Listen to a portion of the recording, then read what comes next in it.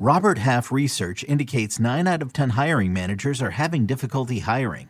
If you have open roles, chances are you're feeling this too. That's why you need Robert Half. Our specialized recruiting professionals engage with our proprietary AI to connect businesses of all sizes with highly skilled talent in finance and accounting, technology, marketing and creative, legal, and administrative and customer support. At Robert Half, we know talent. Visit roberthalf.com today. Wow, we've got a controversial bust list here on Fantasy Football Today in 5. Wait for these names, courtesy of Heath Cummings right now. All right, here we go. I disagree right off the bat. Right off the bat with the quarterback bust. Heath has Joe Burrow as a bust.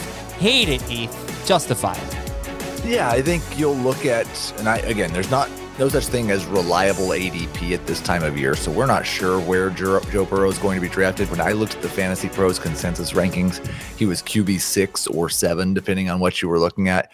He finished last year at QB 9. His 23.8 fantasy points per game that he scored last year would have made him QB 12 in 2020. Now, the idea is, well, sure, but Joe Burrow can be better, right? Probably not. His yards per attempt, his touchdown rate were both outlandish, both better than the current active leader in the NFL, Patrick Mahomes and Deshaun Watson, respectively. You should expect regression. In fact, I think you should probably expect that he needs to throw 10% more passes just to match last year's yardage and touchdown numbers. Now, he might.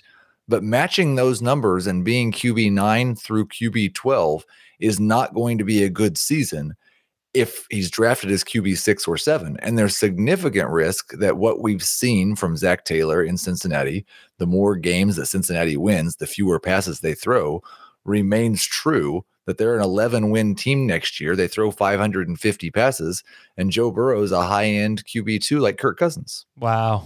What a wet blanket. I mean, what? Like, just accept the fact that this guy is going to be great. He's got 2 great receivers. He is maybe the best receiver in football. He started throwing more later in the year as he got healthier. I think he's going to run more, Heath. I think he's going to run, I think, maybe 100 to 150 more rushing yards for Joe Burrow. I don't know. He's in that big group of guys who could finish anywhere from 6 to 12. But no, I think he could finish 3rd. I think he really could have a great year. But he does have to throw more. I think he will.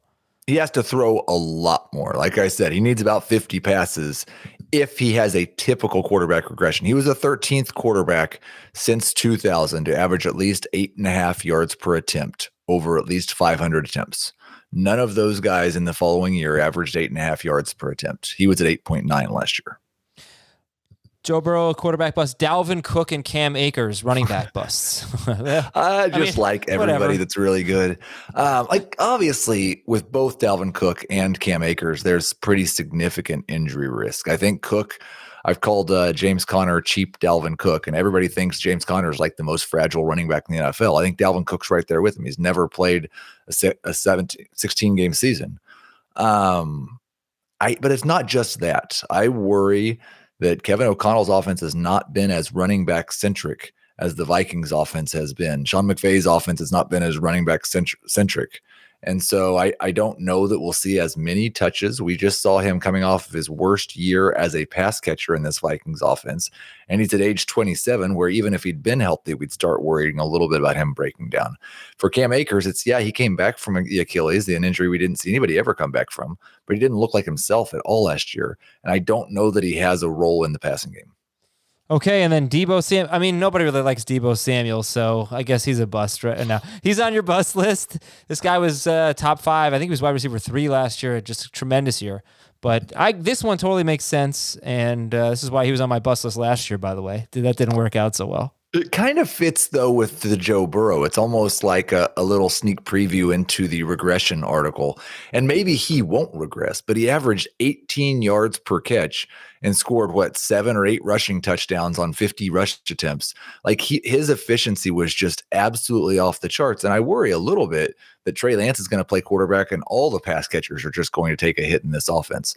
But also that while he is not the typical wide receiver getting rush attempts, I don't think we should necessarily count on him matching last year's rushing output. That's the big thing with him is talking about 8 carries a game, not the entire season, but for half of it, and roughly 8 carries a game. That's just, if he does that, then yeah, we'll all be pretty fired up. I think he's getting a lot of touchdowns too, like you said. We'll see what the role is, and we'll see who the quarterback is. All right, we got more breakouts and busts. Check out the full-length show on Fantasy Football Today. That's Heath. I'm Adam. Talk to you later. We got Emery Hunt coming on this week to give his NFL draft tight end breakdown and much more. Have a great day, everybody. Talk to you tomorrow.